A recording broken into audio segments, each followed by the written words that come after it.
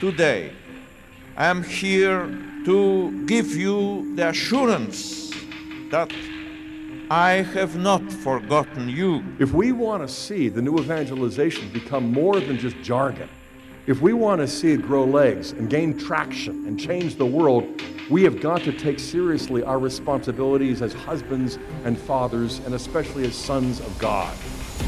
I want to propose to you then that something that our world is desperately in need of in the midst of this crisis is Catholic Christian masculinity. If you want to be a good father, then bring your children to confession with you. I can't get there unless I become a man of ascesis, a man of asceticism, a man of training. A man not doing penance, a man not disciplined, is not a man. You guys have upped your game. You know what, guys? I gotta say, I love the concept of Man Show. Warning: the Catholic Man Show is about to begin.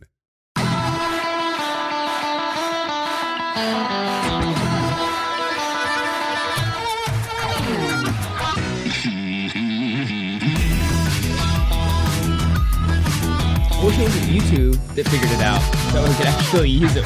Do it well. Welcome to the Catholic Man Show. We're on the Lord's team, the winning side, so raise your glass. Before we started, David pulled up a few of our old episodes on YouTube and was like looking at them. They're funny. And it's like, you look around and you see how much the studio has changed. The quality of the cameras. We're better looking than we used to be. We were like Benjamin buttoning it. I'm not sure if we're as funny. Like some of those, like I was just skipping through it, random sections of random episodes, and it's like, boom, hilarious thing. Boom, hilarious. I mean, maybe it just was a coincidence that I just nailed the funny spots. But I'll tell you, they were pretty entertaining. Pretty funny. And super Catholic, of course. Naturally. Except for that one time when you were talking about the manliest prayer and you weren't talking about the Our Father, and then the look in your eyes of immediate regret. But then I said... You were like, oh no. But I said, at this moment... I have made a mistake. It's not the manliest prayer. Happy birthday to the church. Happy birthday, church. So grateful. We don't need to talk about your age. You don't do that to a lady. That's right. Fair enough. Especially a super old one. Man, I messed up this morning and I forgot to wear a red tie. You know what? I didn't see you after. I didn't like get to talk to you after Mass. I was going to give you a hard time for that. Yeah. It was a little chaotic of a morning. Yeah. And especially, you could tell as we were walking in, I looked down and Anna has purple socks on with brown shoes, wearing a dress like that is like, you know, like purple play socks. They're not with like a blue dress. With a blue dress. Purple and blue. Right. It's like, oh man. But we made it. We made it there on time. My boys did great serving Mass. Yeah. Jude for the first time like held I don't know. He called it the boat. I know that's not what it is. The boat? Yeah. Where you the incense. Oh. You know where yes. I forget. I don't know what you call it. Yeah. But he was holding that. The boat. Yeah, that's what he called it. The boat. He was also on the bells. Nailed the bells. He was ready. Yes. He almost went premature a few times because he was. But that's how vigilant he was. Right. You know, Father started to raise his hands for the epiclesis, and he was like, too soon. Wait, that's not it. He's just putting his hands up. Mm-hmm. Mm-hmm. It was the epiclesis. No, that wasn't sorry. Fun. You know, I went for it. Don't use that in our shorts. No. But he does ring the bells really well and lets them ring out. Like it drives me. Like I know this is silly, but whenever they ring it and then they set it down and muffle the ring, dude. I'm glad that you also have preferences about the bells. Like, yeah, because it bothers me. It's like, why are you ringing the bells that way? I get that you're like 7 or however. I don't know how old you are, kid up there. But could you ring the bells like a regular human being? Like. Hey, speaking of altar servers, though, yeah, National Catholic Register just posted something like last week talking about how 70% of priests that they surveyed were altar boys. 70%. So listen, if you want to start the vocation, like the thought of the vocation of the priesthood for your boys, have them serve Mass. Get up, have them up there. Yeah. serving mass. In fact, I just had kind of a sad conversation with Elizabeth about this. That she was asking if she could be an altar server, and I told her that, Elizabeth, your mom and I have decided that the daughters in our household are not going to be altar servers, because we want to cultivate. We want to build up a community that cultivates vocations to the priesthood. And we explained the whole thing about how, like, when girls are there, and girls can do a great job. In fact, they're better at it. A lot of times. I mean, they're just like, sometimes the boys are up there like drooling, and the girls are like doing all, like, they know what's going on, and they're just more with it at an early age, But so, and she was definitely sad about that. But luckily, my brother-in-law is a priest, and so he comes to our house. And so, like, I told her, like, look, when Father Sean comes, you can serve mass at our house. Yeah, you can be the server. That's great. And she was very happy with that. So good concept. Yeah. Nice. That way, like, she can serve, and we don't have to worry about it. We don't have to discourage other young boys from, because, I mean, let's just be honest.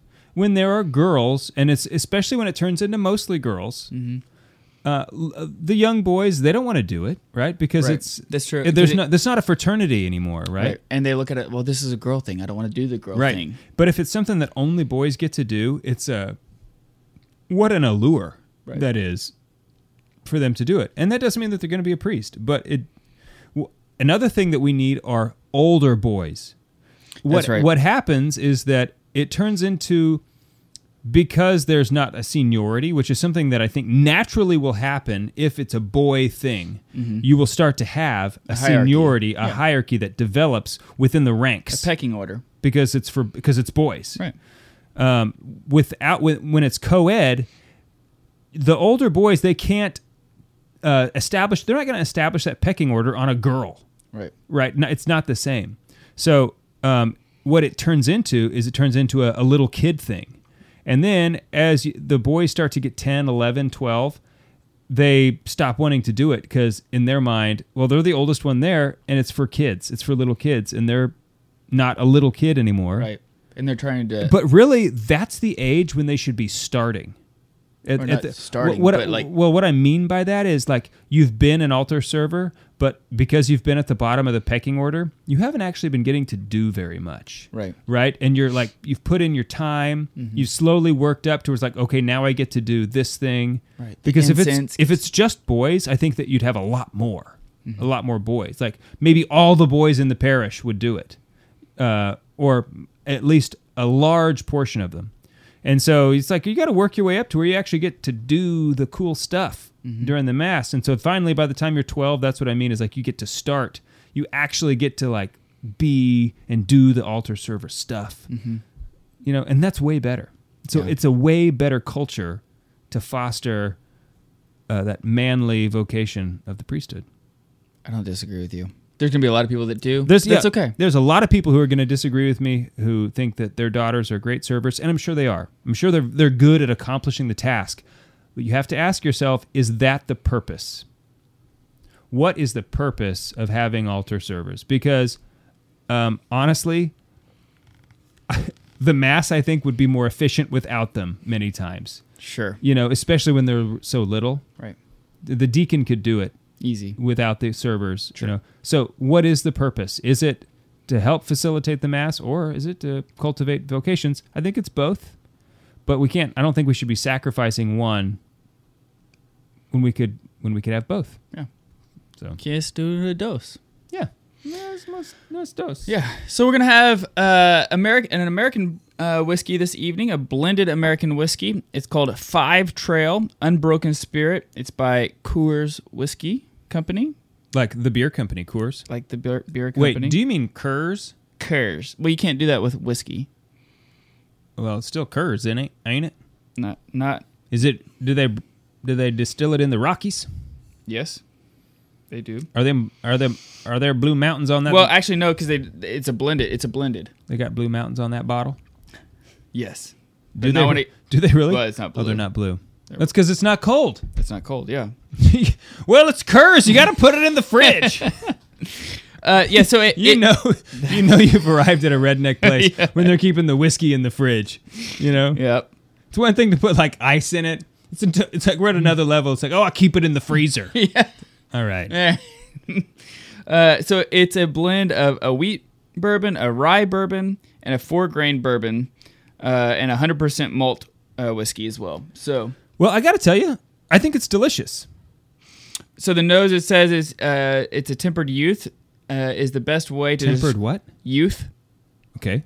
Is the best way to describe what the nose offers.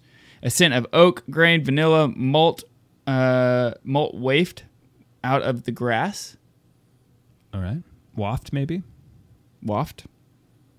Yes. W-A-F-T. Waft. Waft. You know, like waft. Like when you smell. Yeah. Got it. Let's see. Fresh oatmeal cookies, brown sugar. I love brown sugar. And then there's, yeah, I did. I just put a bunch of brown sugar on my brisket. You did. When I'm smoking. And then when I came in, I was like, it needs more. I was like, I can't. That's the truth. This happened literally like 30 minutes ago. I was like, I can't disagree with you. And you put more on it. Yeah. I think, and if you know me, you probably already know I feel this way. I think you can put brown sugar on basically anything, and it always makes it better. I qualified that with the basically. Mm-hmm. But those things those many, many, many things, it's like, why not? 95 proof, 47.5% ABV. More the Lord's team. The winning side. Cheers. Cheers. Cheers to Jesus. What was the price on this? Do you know? Yeah, it was a little expensive. 55.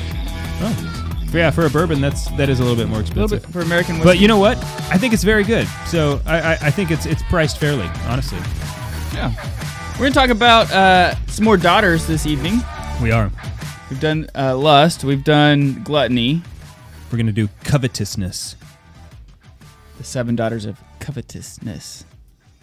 Hey guys, if you've listened to our podcast for any length of time, you know that I hate emails. The one exception is The Loop. I've been a subscriber now for about 2 years, and I have just loved it. What I love about it is that not only am I getting the news that's relevant to me as a Catholic man, things that involve the pro-life movement in America, court cases that might be significant or impact the Catholic Church, but also there's a summary under each headline, which makes it really easy for me to decide, is this an article I want to read or not? So go and subscribe to The Loop. I think that you're going to love it. Stay manly. Thanks for listening to our show.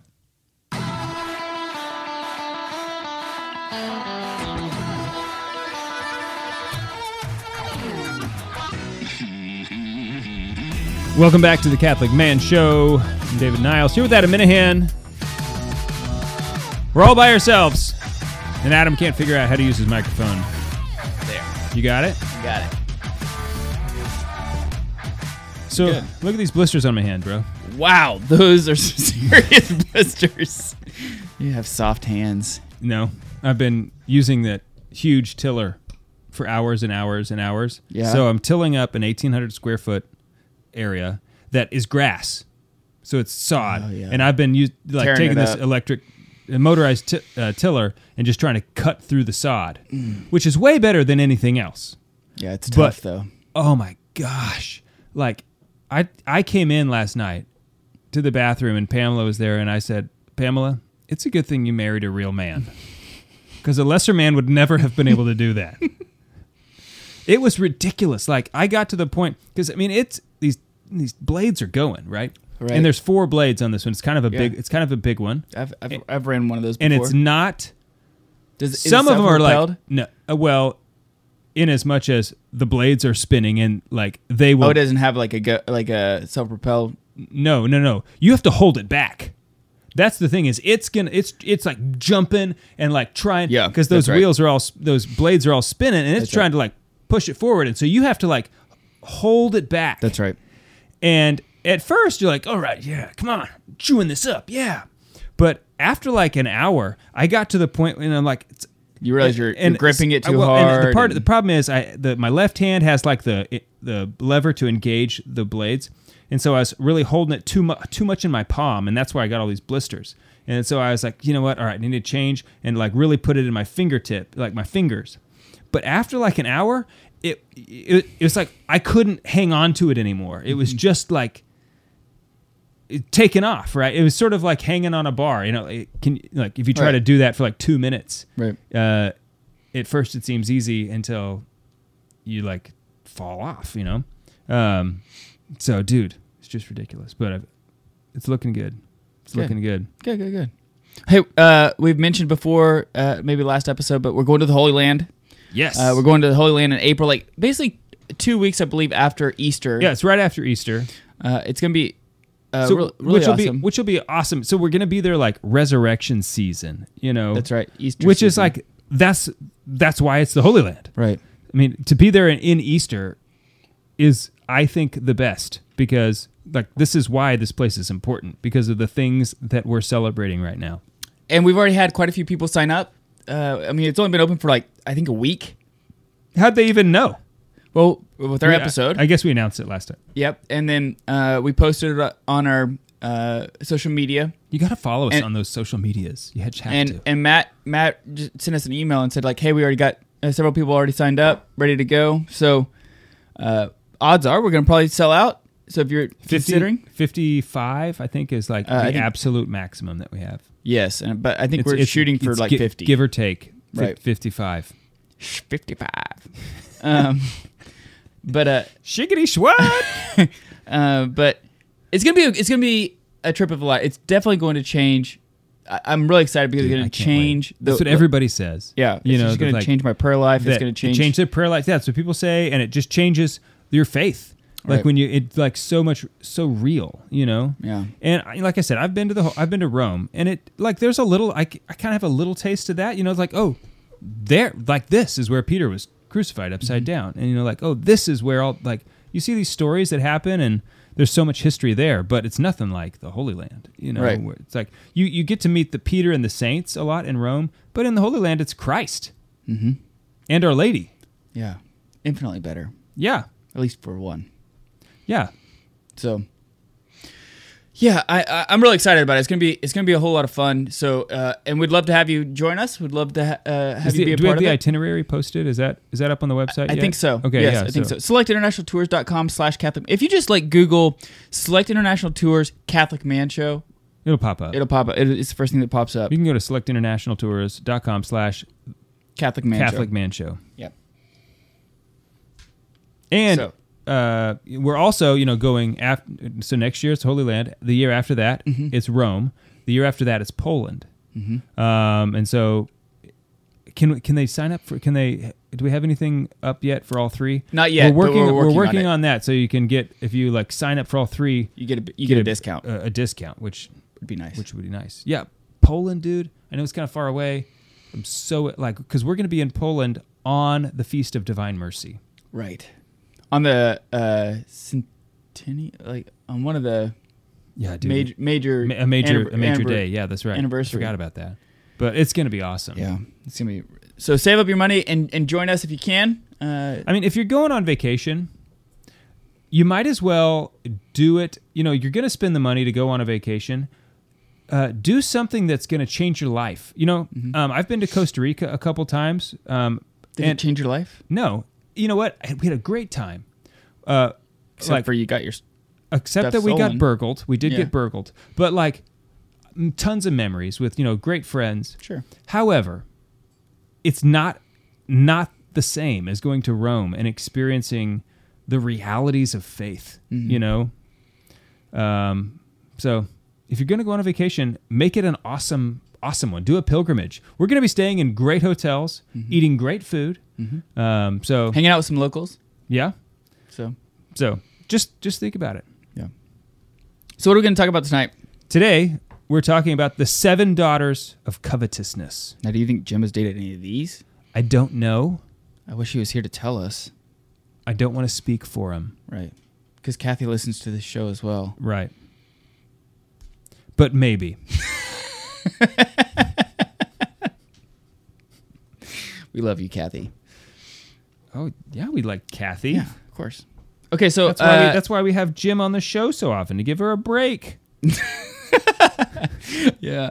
So maybe let's start off with maybe some definitions, right? So what is covetousness? Yes. Do you think that's a good way to start? So where Aquinas chooses to start, which is at the beginning. It's a very good place to start. He says whether covetousness is a sin. And I think it's a shocker that he says, yes, it is. He says that what is meant by covetousness is defined as immoderate love of possessing. Immoderate love of possessing. And then specifically with possessing riches is what he's going to be talking about here with the 7 daughters. But it doesn't have to be riches. It could be other things. But most traditionally, covetousness it revolves around wealth, riches, possessions, which kind of all come together, right? Like if you have money, you can buy things. If you have things, you don't need the money, but so you want to possess things. Mm-hmm. You want to have the power, the status, all of it that goes along. Yeah, sure. Okay, I'm following you now. With whatever those things are. So he says he actually has 8 articles on covetousness. Okay, which is kind of a lot. Typically he doesn't get to Article 8 when he asks a question. So he has a lot to say on covetousness. So this is Article 8, whether treachery, fraud, falsehood, perjury, restlessness, violence, and insensibility to mercy are daughters of covetousness. And those are the daughters. Those are the daughters. I mean, spoiler alert. Once again, he says yes. Yeah. Once you start reading him enough, you don't have to actually find. You can just read the question and you already know the answer. Right. What you're looking for is how and why. How do I articulate the answer? And how does he come to arrive at these things and the distinctions he makes between all of these things, which are especially in this case, which are kind of interesting because many of them are some of them are oh, this one's kind of all by itself, and then a lot of them are kind of all similar, right? But it's just how does a person choose? How do they go about expressing their covetousness? And you arrive at each one of these different ones. So, and I think he uses very typical Aquinas. He uses very precise language because as we go through this, you'll notice that he says excessive desire for certain things, not just the desire. But excessive desire. Excessive desire, that's right. And I think that's important to know because as we go through these, you're oh man, is it bad to own things? That's the vice. That's where the vice comes in. Right, because it's disordered, right? So so there's a good, right? Right, and so there's a disorder to this good, mm-hmm. a disordered desire to this good, right? And it's either that you don't care about it at all, mm-hmm. would be one extreme, or that you care about it in a disordered way, mm-hmm. too much. Right. For the sake of that you're willing to do things that are sinful in order to get this good. Correct. Yeah. And an interesting, he asks another interesting question in the 4th article is whether covetousness is always a mortal sin. Well, it has to be. Well, no, it seems like it doesn't have to be. And it's interesting when he says mortal sin. Does it go under justice? This is a weird. It is. It is under justice. Yeah. But when he says whether it's always a mortal sin, I think we have to couch that a little bit because what he's really saying is grave matter. Yeah. He's talking about grave matter. That's what every time that we're talking about. But the fact that today, in our theological language, we wouldn't say we wouldn't even ask the question whether covetousness is always a mortal sin because the church has now it's so well articulated that the conditions necessary for mortal sin. One of them is grave matter. And so really what he's talking about here is grave matter. And I think in his time, there was more of a presumption of that you did understand, and obviously you were choosing it freely. And so when they're talking about, is it a mortal sin? They're really just talking about, is it grave matter? Right? So, and we'll pick that up here in just a second. Yeah, I think this is a very an appropriate topic for today's world that is very materialistic. Indeed. Especially you.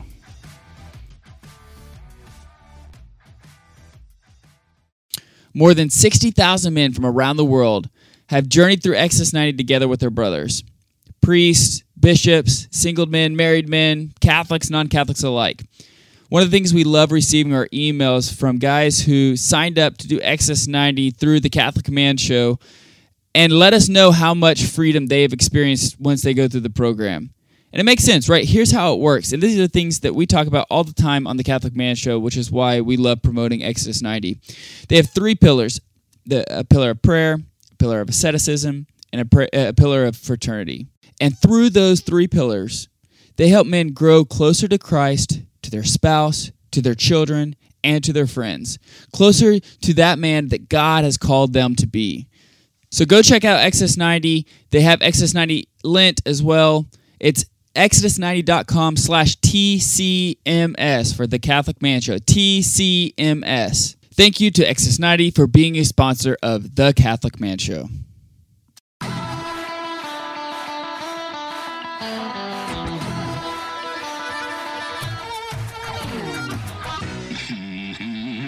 Welcome back to the Catholic Man Show. I'd like to give a shout out to Luke, my oldest. Oh, yeah. We were at the Lackey's house, Thomas Lackey, who we've had on the show before. Yeah. Today? No, this weekend. Yesterday. Yeah. Where were you? I thought you were going to come. I thought you guys were going to come. We were going to come, but I told him, hey, man, I'm not going to be able to make it. But we were like in this group, group of men. We were all talking. We were actually discussing the Iliad.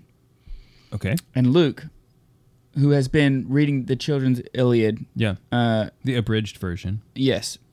Over and over again. I think he's read it probably 7 or 8 times. Really? Yes. So he must really like it. He really likes it. And he really likes... I think he likes it. But you know what? As a kid, I never read a book twice. Really? Yeah. I mean, I didn't actually read a whole lot. He's actually now starting to make notes.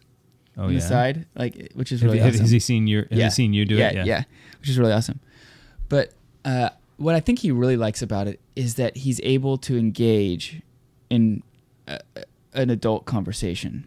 Sure. And so he heard us talking about it, and impress adults, because when he says and knows about the character, like he can tell you the characters and knows what they do. The adults are like, really? He walked up and he's like, "So Deacon Garlic, who is your favorite Greek character in the Iliad?" And Deacon Garlic's like, "Oh, nice, let's talk about this." And then he's like, "So who do you think the main character is in the Iliad?" And Luke was like, "Well, I think it's Achilles, but I really like Hector." And he started talking about just the different characters and how he felt about them, and why he didn't think that certain characters should gain as much reputation as what they did. And anyway, I was just really proud of him because he was able to hold it was the first time I felt like you're holding an adult conversation. He's formed and expressing his own opinions. Right. Yeah. That are, once again, formed. Okay. Right. I mean, they're not just opinions. These are like, I've read and formed a good opinion here about this. And the reason why I say this is really just because I think this goes back to the importance of men having good friends. Mm-hmm. Because I think... And a man culture, a manly culture. That's right. Because I think that he likes the book. I don't think he loves the book to the point of what he's gone to read it. Right. But he knows that I'm reading it, and he knows that I'm talking about it with some of my friends. Mm-hmm. And so he desires to be able to be a part of that. Yeah. Yeah, and he's like, it's such a healthy thing because now he's, getting his first taste, a little bit of welcoming. Right. He's still not a man. Right. But, gaining a little bit of respect, playing a little bit in the world of men. Dipping his foot into the pool. He also gets to talk about people killing people, Right. Yeah. So anyway, I was very proud of him. He held his and he also knew when to stop talking, which I think is a very important part, and very hard to do. Homeschool trait. When to stop talking. There is, and you've said this before too, but homeschool kids, when they talk to adults, they look them in the eye. Mm-hmm. And that's not saying that others don't. Not say that others don't. Right. But homeschooled kids are used to talking to adults. Mm-hmm. And know how to do it. So anyway, I really liked that, and I just thought again it was a good opportunity to express the importance of having a healthy men's culture around, because it attracts the younger boys and says this is what I want to be like. So how you act and how your friends act is going to say this is how a man should act when your sons and when your daughters are watching. So anyway, Yeah. so we're talking about 7 daughters of covetousness, and what they are. I think before the break we were talking about how it's it's important distinction to say like this is an excessive desire, right? So this is a disordered. This is putting whatever feeling or whatever trait this is to a higher degree than what it should be. Yeah. So the thing that you covet is a good itself, whether it's money or possessions, or people, intellects. I mean, whatever it is, the object of your desire. That is a good, whatever it is, because all things. I mean, unless let's just say like whatever you desire is good, okay? Because all things that exist have a goodness in it, and have a moderate order. I mean, aside from like sin, unless you're desiring sin, which is completely depraved, all things are going to be good. So, if your desire is excessive, okay, well now you're coveting them, right? Because you've exceeded the moderate virtuous amount by which you should covet it. So. Or by which you should desire it. So Aquinas asked the question whether it's always a mortal sin. He's really talking about, is it always grave matter?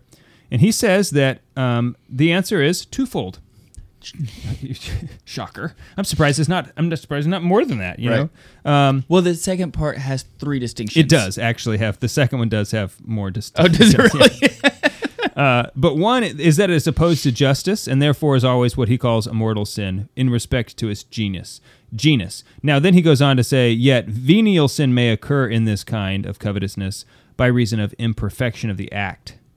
So I'm not sure what that means. So like when you're treating with theft. So if you don't actually go through with it, if you don't actually steal, and that'll make more sense when we talk about the daughters. Okay. Because a lot of those this is according to the action of covetousness, right? Okay. That like when we get into violence and things like that. Okay. And it says the other way is to be taken as opposed to liberality, in which it denotes an inordinate love of riches. Mm-hmm. And so basically what he goes on to say here is that when you... That's the one that everybody really thinks of. Yes. And that when you love the thing, he says... I think he says it well in here. Well, he's talking about, once again, like the thing you desire is good, but when the love of that thing exceeds your love of charity or love of God, and you love this lesser good more than the higher goods, then breaking the first commandment. Then that's when it becomes a mortal sin. So why do you think it's under justice? Because you fail to render another their due. Like, especially, I think he's in the first one here, he's like kind of talking about theft, because he mentions theft specifically. Okay. And so when you steal something, that's obviously a violation of justice, because their own possession is due to them.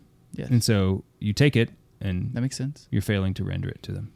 So I can see it also being temperance. I was not sure, because it's like your desire, like you have an excessive desire for a certain thing in excess.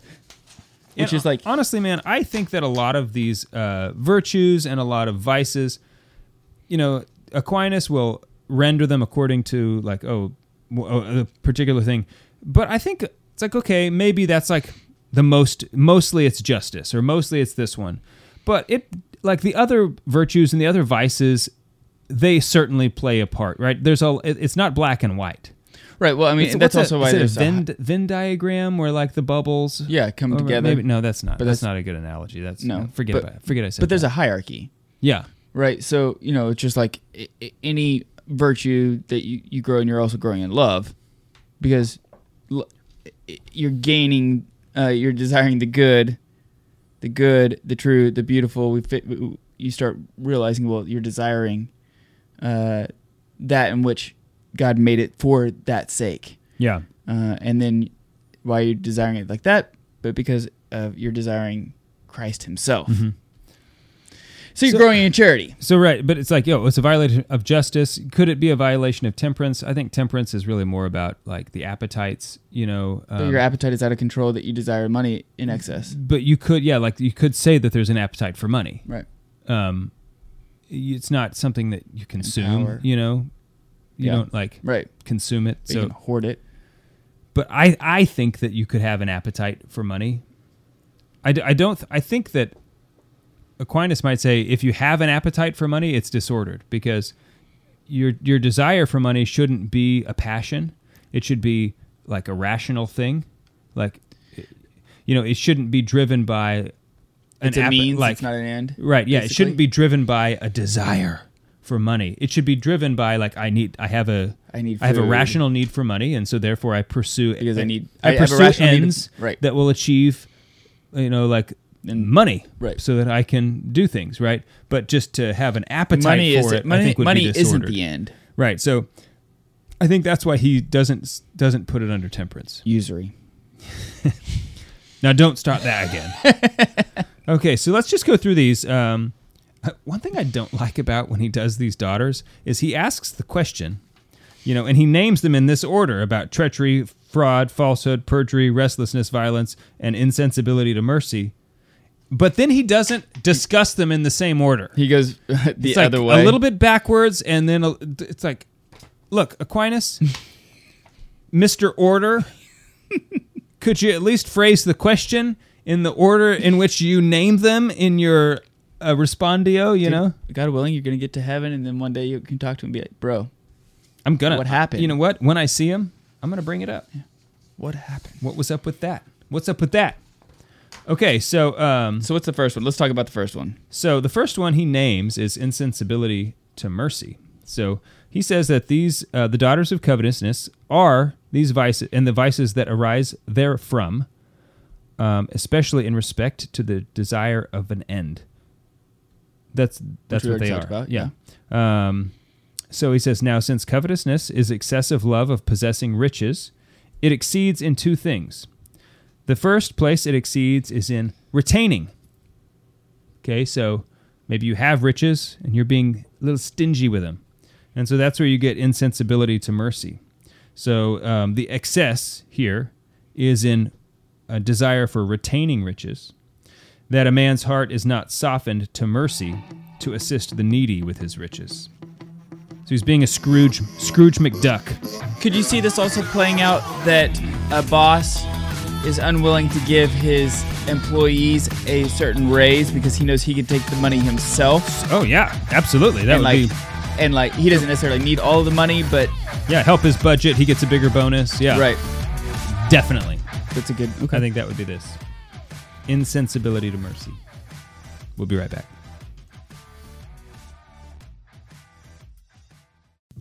For over 35 years, Select International Tours has been planning pilgrimages all across the world, and they've been doing that for a reason. Yeah, if you guys have listened to our show, then you know that we just got back from Ireland.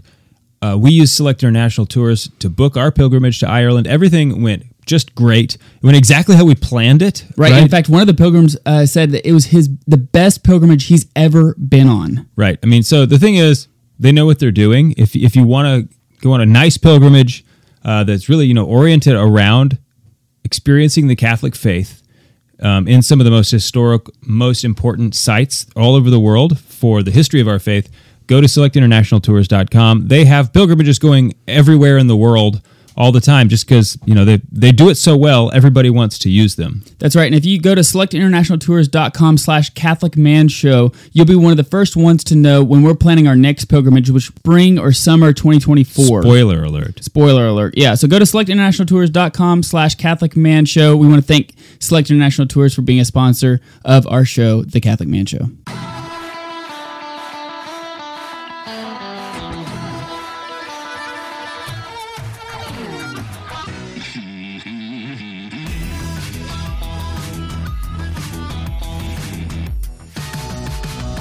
Welcome back to the Catholic Man Show. I'm David Niles here with Adam Minahan. We're talking about covetousness. We were just talking about how the insensibility to mercy. Adam, you had a good example about a boss who doesn't want to give his employee a raise because that'll affect his budget. And oftentimes bosses, they get bonuses based on how their budget does for their department. Now, I think the distinction here needs to be made that... I'm not saying your boss is doing that to you, but... And I also think the distinction needs to be made that there's a chance that the employee's salary is either an unjust wage or a lower wage than what it should be based off of their work ethic or their what they're putting in, right? They're making X amount of dollars. They're clearly going above and beyond what they're told to do, but you're not willing to reward them for that because if you don't, then your budget's going to stay the same, and you may end up getting a bonus. But also, it's possible that position just you're going above and beyond, but that's not what we're asking. This position only pays this much, and you're going above and beyond, and likely you're going to get promoted because of that someday, but it's just not. This position only pays so much. You know what I mean? There's also insensibility to mercy, though, is really to me the mercy part seems to be that just out of not vengeance, but just out of cruelty. Well, no, I don't think it's cruelty. I think it's greed. It's not like you want to hurt the person, but you just can't have my money. So it's like there's a person who's in need. Mm-hmm. I think it's because it's an affront to charity. So he says, a man's heart is not softened by mercy to assist the needy with his riches. So we have someone who's actually in need. Mm-hmm. And he won't. And we have a man who has riches. So he has got an excess in his wealth. Mm-hmm. He's got the blessing of riches and refuses to. And we see this happen, right? Because as you continue, you see this played out all the time. Where as men continue to grow more and more money, they get there's blinders that get put on them, where all they can see is they get tunnel vision. All they can see is making more money, and they don't see the people around them. And they're not happy. They need help. They lose their joy. Yeah. So he started off by saying that is an excess of love of riches, and it exceeds in two things. The first one is in retaining, and that's it. So the insensibility to mercy. The rest of them are in trying to achieve or receiving riches. So the next one is restlessness. So restlessness is an excessive desire for receiving riches, and it plays out in thought. So he says, because it causes excessive anxiety and care, that a covetous man shall not be satisfied with. Oh, this is from Ecclesiastes. A covetous man shall not be satisfied with money. And it may be considered the Oh wait, no, I'm sorry, I'm jumping ahead. So, but it resides in the thought. Restlessness, right? Because it causes this anxiety. You're thinking about it. You are wanting to get more riches. You're covetous. You're coveting wealth to the point where you're losing. So it's a disorder. It's causing you restlessness, and almost you're losing your peace. You're causing restlessness. Uh-huh. There's no tranquility of order because you're letting a lower good live rent free in your head, basically. Yeah. To where you're not focused on the higher goods. So is that right? Yes. Is that what you think? Yeah. So the rest of these are all about. We're just working through this together. In excess in receiving. So the first one was about insensibility to mercy. That was the excess of retaining riches. Because we're talking about covetousness, it's an excessive desire for riches. Well, where is the excess? The first one was in the desire to retain riches. The rest of these are now in receiving riches. So we're trying to get more. So restlessness is this daughter plays itself out because you have thoughts, right? The next one is violence. Wait, real quick. So I think this one plays out a lot. I think this one's probably the most common. The restlessness. Restlessness. Yeah, because it's allowing thoughts to live again rent free in your head about to the point where it just consumes you cannot be in the moment any longer. And this is something that happens to me all the time. As far as something, okay, so if you get a thought I get wrapped around the axle on a certain thing that happened, idea, and I just cannot be in the moment, even as sadly as this sounds, but even at the dinner table or playing with my kids, I'm there, I'm doing it, but mentally I'm still thinking especially if someone says something to you, right? That you view to be incredibly unjust, right? That's happened to me before, where it's I can't believe, it's I just can't let it go. I can't believe they said that. Why? How? I can't believe they think that. You know what I mean? Right. And And at first I try to be charitable, like I put up a little fight in the beginning and I lose, The next thing I know, I'm like, forget that guy. If he were here right now, I am deleting him from my cell phone. Yeah. I'm never listening to, to me, like this one's one that, obviously I struggle with, like, especially, when somebody that you expect to hold, to be a virtuous person and then they do something that is, wronged, they've wronged you. And you're like, bro, I expected you to be X and you have completely failed in that aspect. Yeah. And that's why I don't look up to anybody. And that lives rent free in my head sometimes. And it's such a cancer because, again, you do a disservice not only to yourself because you're not living in the moment, but then the people around you that you're actually supposed to be living with, you're not fully there, right? So I'm doing a disservice to my children, to my wife. Yeah.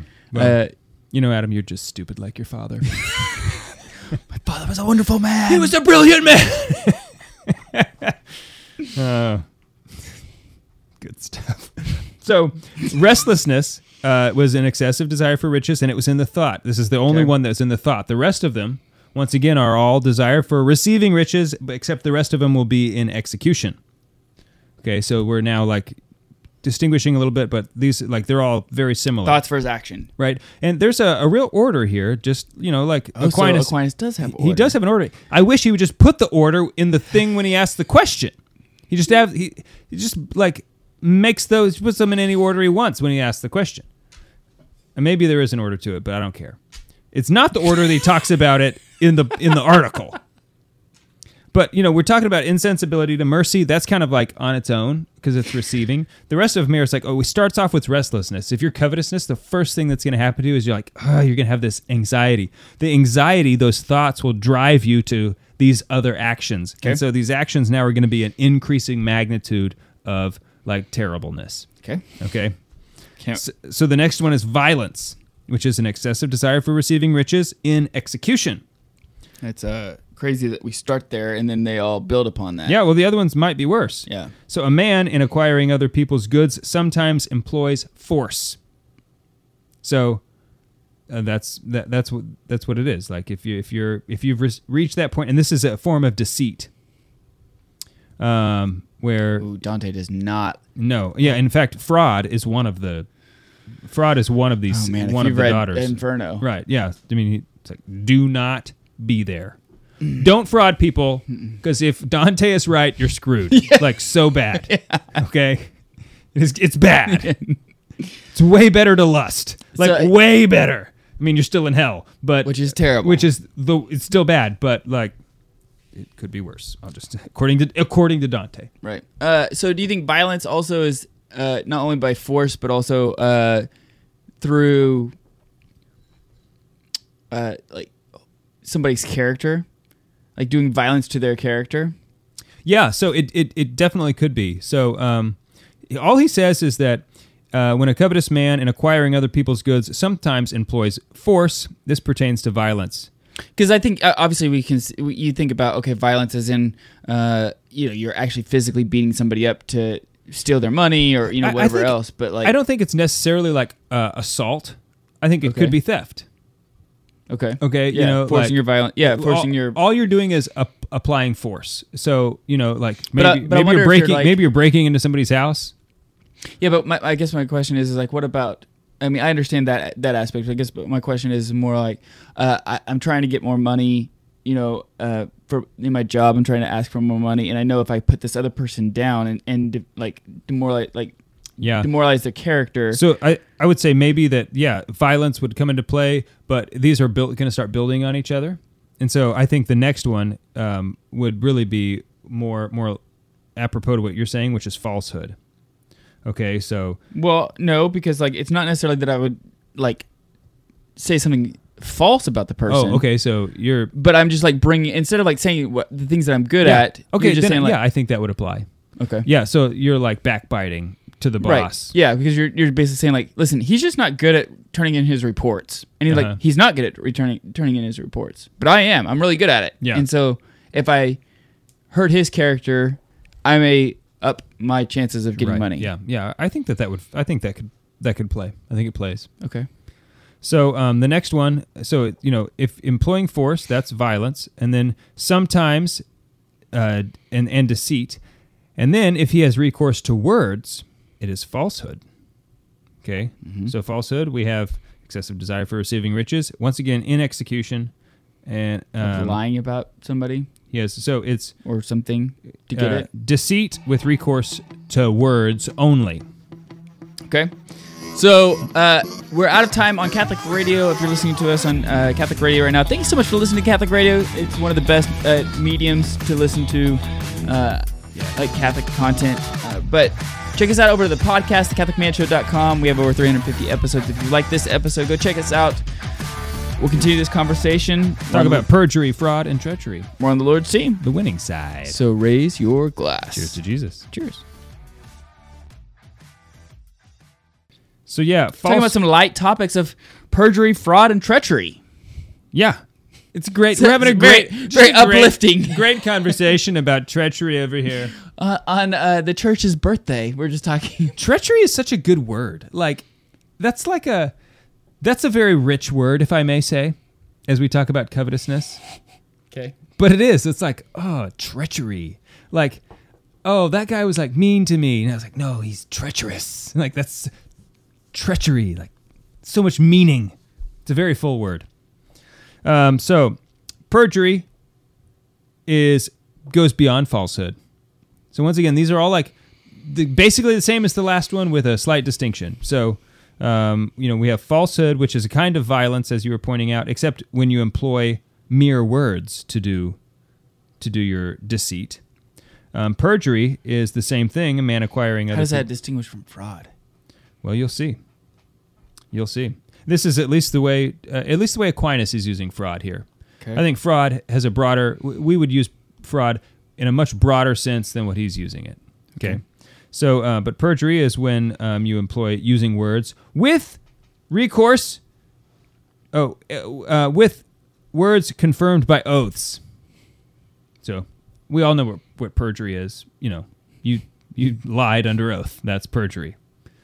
So, yeah, yeah, totally, and probably Hillary. I don't know if she was under oath or not. I shouldn't have said that. I'm sorry. But Bill Clinton he did. He's an example, but it's not a good. It's public. I'll cut this out.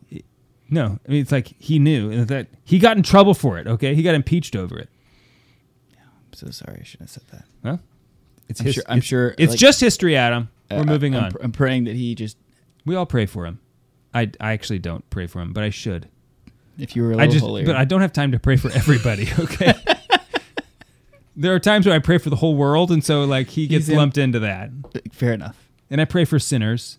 It's probably lumped in too.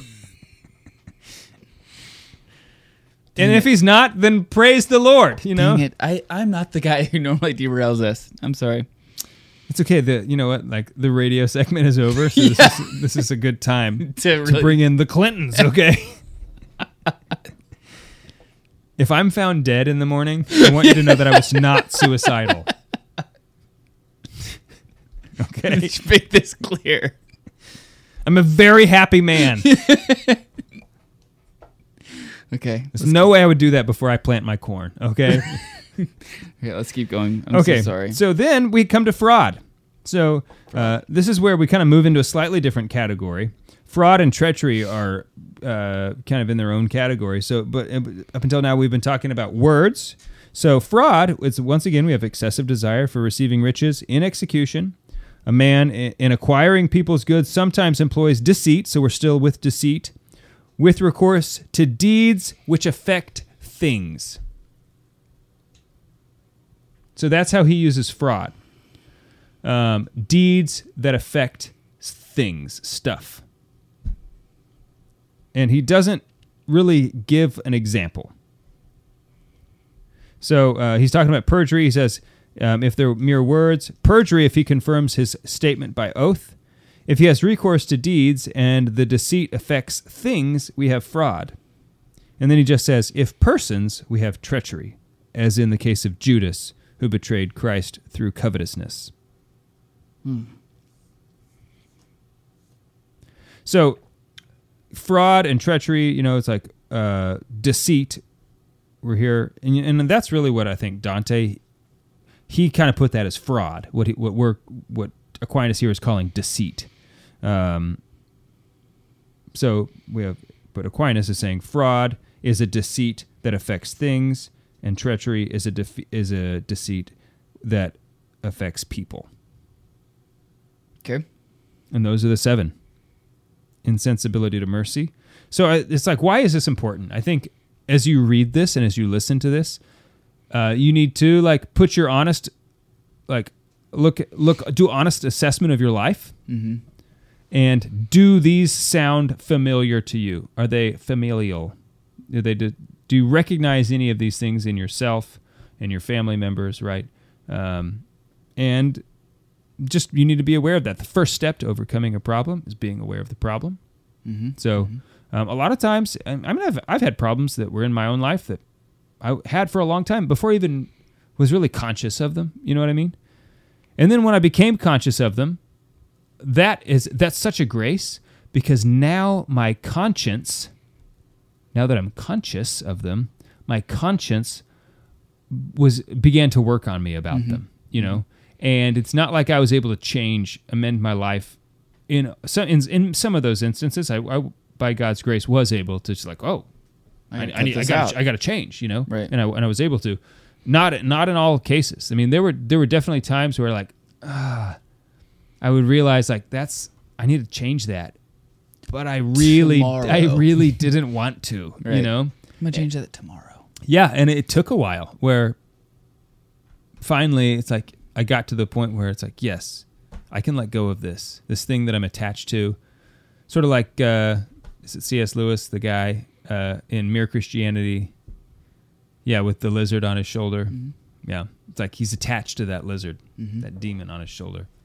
It's a good analogy. I've definitely been there. Mm-hmm. So, you know, as you read this insensibility to mercy, you know, is your... Do you remember, like, where in the Summa he's talking about this? The second part of the second part, I'm assuming? Yeah, it's the second part of this. I mean, it's always the second part of the second part. Well, that's just factually not true. Except experientially, it's always true. For us. I mean, for everybody. It's like... It's so rare for you to hear the Summa quoted outside of the second part of the second part. You know, like, it happens, bro. I see the look on your face. It happens. Just not very often.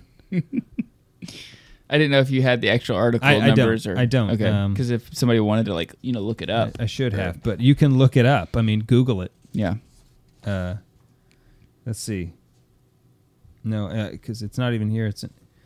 I copy and paste this, and there's a... What do you call this? Those are footnotes? No, it's not footnotes. You know, it's like No. You know, it's like remember back in school? Yeah. We had to cite our stuff at the end of our paragraphs, and it was called not footnotes. We have been out of school for a long time. What is it called? I don't remember. Anyway, it doesn't say here. It just says Thomas Aquinas, Summa Theologica, translated to translation. I'm not interested. But I thought maybe here it would say which article and stuff. It doesn't. So I don't know. Bibliography. Is that right? Bibliography? Bibliography. God. This is a dumb feeling moment for me right now that even you're saying the word bibliography and I'm still questioning, is that it? That's it. It's got to be it, right? Okay. Well, like I said, I haven't been in school in a long time, and I'm going to be honest, never a big fan of bibliographies. Yeah. Like, that was always the worst. You finish your paper, and you're like, I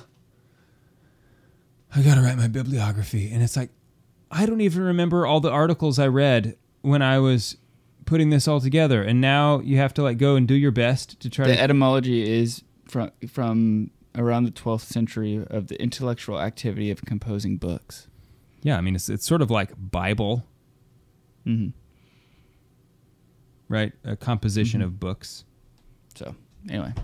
We've gone on. So that's them. So if you... hopefully, I may not even keep this in. We'll see. If you sense any of these, the insensibility to mercy, restlessness, violence, falsehood, perjury, Hopefully you have no fraud or treachery in your life. If you do, well, bro, the Sacrament of Confession is it's ready right for there you. for you. And you know, the great part about being like a huge sinner is that you can make a lot of progress really quickly. You know, like in the beginning. And the mercy is... In the beginning, like you can really start amending stuff. Yeah, getting things right. Like you can make some sweet changes.